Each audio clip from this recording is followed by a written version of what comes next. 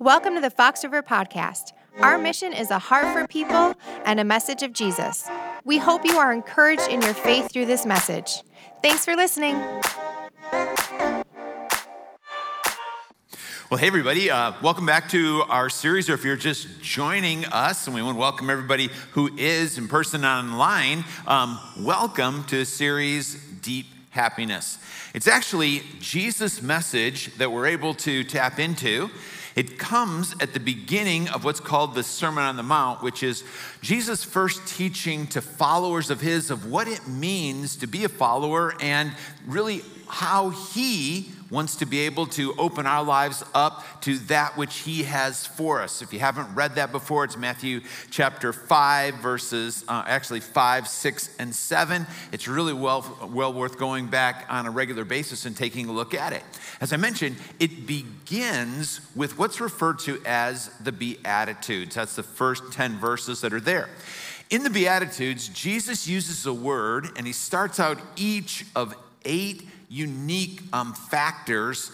He says, I want for you makarios. That's a Greek word which means a deep or a lasting happiness. Many times that word gets translated blessed, and that's how we see it in the Beatitudes. But the subject of what Jesus is saying is that which he knows, something that each and every one of us, you and I, are longing for in our lives. We're at the 6th of the Beatitudes today. If you missed any of the others, they're online, and you can go back and check those out if you'd like to be able to do that. I want to read together this 6th Beatitude that Jesus has for us. And note this, I think that this is going to be the most challenging of all of the Beatitudes for us. The challenging of the most, what we would call, how can I experience deep happiness in my life? And I think you'll realize that as we move along into it quickly. So let's read this together. Ready? Blessed are the, for they will, one more time, everybody together. Blessed are the pure in heart, for they will see God. What is Jesus saying here? One of the things that Jesus is communicating here is that he doesn't want us texting and driving. Would you pray with me and we'll open that up a little bit more? I pray that we're going to be able to experience, Jesus, that which you want for us. A pureness of heart that results in a deep happiness, and even more so, being able to see and experience God in greater ways in our life. Because you want it for us even more than we want it for ourselves. We just want to open ourselves up to you. Pray that we'll understand and be able to take to heart and apply that which you're going to be doing in each of our lives right now. We pray this in your name, Jesus, and everybody in agreement said, amen. When we hear that phrase, pure in heart, now something comes to mind. And I'm wondering for you, what is it that you're thinking when you hear pure in heart? You might be thinking like you need a heart that has like a halo that's just hovering over it that way, right? It's a heart without temptation. It's a heart without doubting. It's a heart that doesn't have struggles. It's a heart that's anger-free. It's a heart that kind of like it's got everything together. But that's not what Jesus was saying. It's not what he wanted us to be able to think either. Because Jesus would be the first one to be able to say, I know that in your life, in your heart, that you are going to have struggles, because I know you're going to have temptations from within. I know that in life you're going to have temptations from without. I know you're just going to struggle with your sin nature until the time that you see me face to face. I know all of that. Now, when we hear heart, most of us, if we're not thinking about that organ in us that pumps blood, we're thinking about our emotional center. We're thinking about that place where emotions, reside, and we process them that way. When we think mind, if we're not thinking about our physical brain, when we think mind, we think this is the place that we do our thinking. This is our decision-making center here. I point that out because it would have been different in Jesus' day. Jesus knew that the people that he was speaking to at that time, when they heard the word heart, if they weren't thinking again about the blood pumping organ, they were thinking heart is the place where you do your thinking. They were thinking heart was the decision-making center of themselves. For emotions, they would refer to the liver or the bowels. That's the place where, your emotions would reside. In fact, if you ever got a text from somebody that said, "You make my liver quiver," and XO, I mean, you're getting a really sappy text at that point. Now, here's the phrase that Jesus used, knowing what we know already. He used the word katharoi cardia. Now, cardia is heart. We know what they're thinking about. That, here's this, the decision-making, the thinking, the process there. Katharoi is that word pure. And rather than meaning a sinlessness that we may have first thought or implied it that way, katharoi means to be unmixed. Pureness that way. It means to be undivided in our thinking. A pure heart is one that has this clear. It's not a double-mindedness. See, the opposite of a pure heart, rather than just using the word as an impure heart, the opposite of that would be to have a divided allegiance. It would be double-minded in our thought. And the scripture speaks this to that condition that can occur within us. It says, such a person is double-minded. They become unstable in all that they do. Now, we can understand this a little bit better from what we had mentioned a little bit earlier. Do you know a person, not you, of course, but do you know a person that may have been texting while doing something else? Maybe they were texting and walking, or texting and running. Maybe they were texting and riding a bike or driving or whatever it was. And because they were texting and doing something else at the same time, they either stumbled or they bumped into someone or something. Maybe they even had an accident of some sort. Do you know anybody that's ever happened to? Yeah, I know, not you, but you like, I know of a person like that.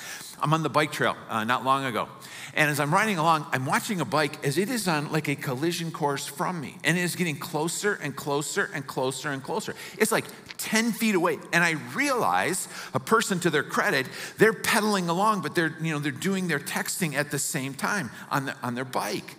And about 10 feet away, I just go like, "Hello," and they're like, they pull off to the side that way. "Sorry." I'm like, that's double-mindedness that's taken place there. Whether or not you've ever shot sporting clays, I think you can imagine this scenario. When two targets are launched simultaneously, if you are shooting at target A, but you're focused on target B, what do you think is the result of that? Yeah, you're not going to hit target A, are you? Because there is this double-mindedness that's going on. A pure heart would be, though there's awareness of other things that are going on, a pure heart would be to stay focused on what you are shooting at. In this case, Jesus is saying a pure heart is to have this God-first focus. Jesus' first focus, maybe a better word would be allegiance, because allegiance is both attitude and actions. It's to maintain this God-first allegiance in my life with all the other stuff that's going on as well. Now, truth is, we are always going to have other things in our lives that would distract or want to pull away from this allegiance. I'll come back to that in just a second.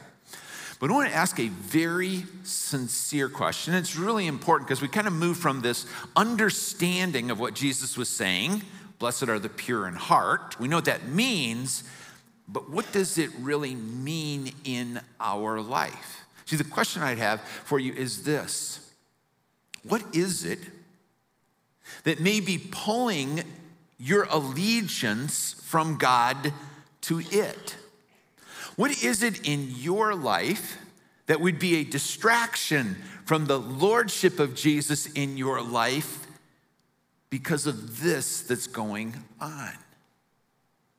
As I said, all of us have distractions. All of us have other things that are going on. So one example for me, as I try and maintain this Jesus over everything, this Jesus first allegiance that I want to live by, sometimes my desire for achievement or success is trying to actually, it draws my attention away from this. This kind of raises up that way. Jesus gives us an example. He said, for some, he said, no one can serve two masters. Nobody can have double allegiance. You can't equally have allegiance here. You're either going to love the one and hate the other, or you're going to have allegiance, you'll be devoted to one, despise the other. But he said, you can't have an equal allegiance to God and money. It's either going to be God that comes over our decisions for money, or the desire for money or the stuff that it can do for us that has a tendency to influence the decisions we make with regards to God or what we're doing with what God wants us to do that way. As I said, we all have distractions in our life. Maybe for you, as Chris and Stephanie were sharing their story, it's this desire, as a single to go like, I'm really just, trying to focus on this relationship in my life. And finding that right person, it almost begins to take precedent over this God firstness. Sometimes it's making a team. And God's very important in your life. Jesus is very important in your life, but making the team and being on the team, it seems like that is where my allegiance lies. It could be in whatever your achievement is. For some of us, it just becomes busyness at times. We get just so busy with life that we're focused here, and it pulls our focus off of this. Again, it becomes, this gets a little bit higher rather than Jesus over everything. It's because of all the stuff I got to do. That's where my focus is in life, and this just begins to fall off a little bit. If Jesus were reframing the question for us, he might ask it this way, and these are Jesus' words. He said, why do you call me Lord, but don't do the things that I say? That's a pretty serious question. What is it in your life that you know Jesus wants you to do that you are choosing not to do? Now, I'll just pause for a second here and say, this matter of pureness of heart is a Jesus follower thing. Reason I say that is because if you don't have Jesus first in your life, Jesus isn't your Savior, if you're not a follower of Jesus, then if he comes off the table, the purity of heart thing, it's just like whatever you choose to focus on is what you choose to focus on. But the mixed heart is for the Jesus follower. See, that's why we're asking this question. In my life, when I say Jesus is first, Jesus is Lord in my life, but now I get this double allegiance going on, that's where the impure heart takes place. And it's something that every follower of Jesus has to deal with on a regular basis. Now, Jesus didn't tell us something here that we couldn't do. He didn't give us the Beatitudes, this one in particular, blessed are the pure in heart, to hang on the wall, to go like, oh, that's perfect idealism, but get real. It really can't happen that way. He says, I know that it can. And I know the results that's going to take place when you keep this allegiance factor right, when you do the things that you know that I want you to do. Case in point, there are 4 things that Jesus wants every follower of his to do. So if you're a follower of his today, there are 4 things that he wants you to do just like he wants me to do them. They would be, he wants us to gather, he wants us to grow, he wants us to give, he wants us to go. So if you're a follower of Jesus, 4 things that you know that he wants us to do would be these. Say them with me. Ready? He wants me to gather. He wants me to grow. He wants me to give, and he wants me to go. Jesus said, I want you to continue to gather. It's like what we're doing right now, what we're doing online together. There's meaning, there's purpose in that. I'm asking you to do that. He says, I want you to be growing. I want you to be growing in your relationship with me. I want you to be growing in faith in life. I want you to be giving. I want you to be giving both of your time in serving, and I want you to be giving financially. I want you to be generous as a follower of mine. It's very important. He says, I want you to be going. I want you to go with good news to other people. I want you to go and to bless your neighbor. Now, because we know these are things that Jesus wants us to do, first of all, we can just do a quick evaluation. Am I? Am I today doing what I know Jesus wants me to do? Am I gathering? Am I growing? Am I giving? Am I going? We do here what we refer to as Next. Next takes place, like Next will take place after each of our services today. We offer it online as well. Next helps us to take whatever next step in those areas, or to be able to figure out what's my next step in this area, because we all have next steps in all those areas. It helps us to be able to say, here's what I could be doing next. For instance, it could be that growing part. How do I find a group? I hear, we talk about groups all the time. We gather in groups so that we can continue to grow. What does it mean, for believers' baptism? We talk about that in Next. So if you've never been there, I hope that you will be. If you've got time today, stop by. It's just a personal gathering to be able to help those that are attending to figure out, hey, what's my next step in following Jesus? Because when we keep Jesus in that first place in our life, deep happiness begins to be this reality of the pureness of heart. I really appreciated Stephanie and Chris sharing their story. I'm sure you did as well. Kind of just the openness of that. When I listened to what was taking place, in Chris's case, at one time it was definitely, it was God first. There's this God allegiance. But these other things that began to pull attention from here would certainly undercut the deep happiness that he had. It actually undercut the relationship that was going on there. Stephanie's story was different. Remember, she's talking about, hey, I had God first, but I still have this bitterness. And bitterness wants to pull our attention away there. So when we're in that condition, we want, right? Jesus over everything. Here's my Jesus allegiance. But here's something, and it's really just continuing to nag. It's continuing to pull my attention when I realize that this is what is becoming the operational factor. James, who happened to be Jesus' half-brother, think about that, growing up in the same household with Jesus. I don't think everybody got treated the same in Jesus' household, do you? I don't think so. But James becomes a follower of Jesus after his resurrection. And not only becomes a follower, becomes a leader. And hence he writes these words as the first pastor of the church of Jerusalem. And these words in James chapter 4, really, it's one of my favorite verses in all of Scripture. But I had a tendency to really lean into the first part and kind of let the second part fall aside. The verse is this: come near to God, and he'll come near to you. Here's the promise. God, as I want to seek you, you're going to allow that. As I draw near to you, you're going to draw closer to me. Who doesn't want that? But he went on to say this. He goes, wash your hands, you sinners, and purify your hearts, you double-minded. And I used to think that's just harsh, right? He's just wash your hands, you sinners, purify your hearts, you double-hearted, until I realized he's just talking about what Jesus, what he said. The second beatitude says this: blessed are they that mourn.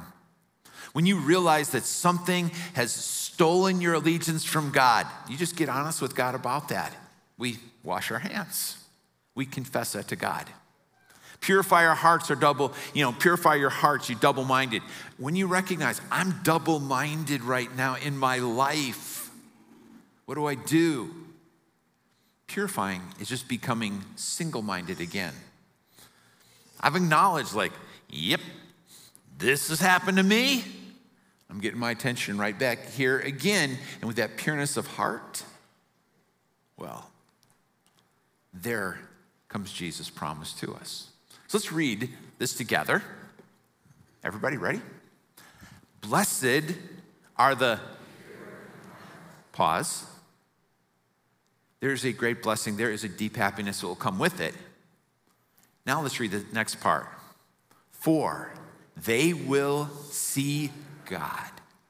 Now there's certainly a future part to that coming. We're going to see God face to face. But what about now? Now I could just give you a quick explanation well, here's what that means. But before that, I want you just to pause.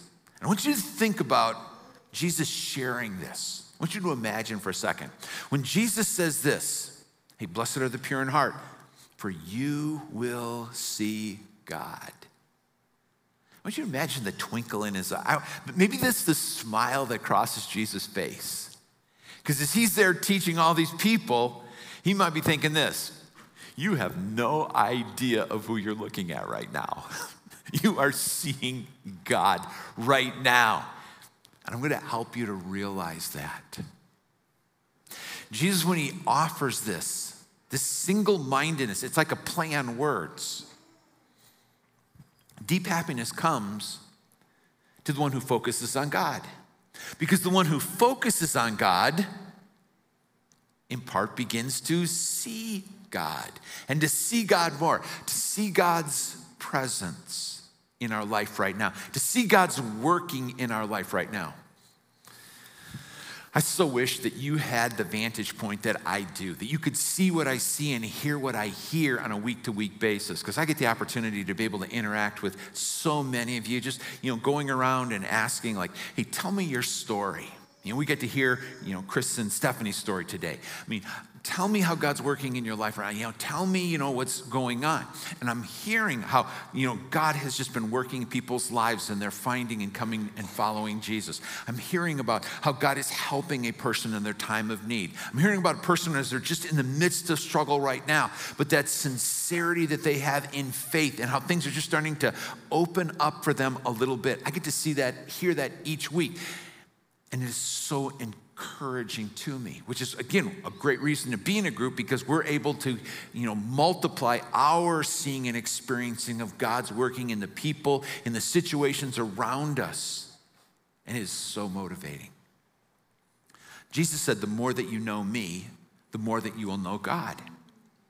If you happen to read the verse of the day today, it talked about the Holy Spirit, who is given to us in one part so that we can know Jesus better. And in knowing Jesus better, we are going to be able to see and experience God more in our lives. But the seeing isn't just we see. It's also allowing others to see God. Truth of the matter is this: you and I are the only Jesus that some people are ever going to see. But as we are becoming a little bit more like Jesus, as we are growing in our faith, people are going to be able to see God because they're seeing the working of God that's taking place in us. As a church, one of the reasons that we are always about, let's live out our mission, because if our heart is people and if our message is Jesus, as a body, so we call it as Fox River, when we're doing what we should do, people are seeing God as he's making himself manifest to them. This is Jesus' hope when we are just focused again on him.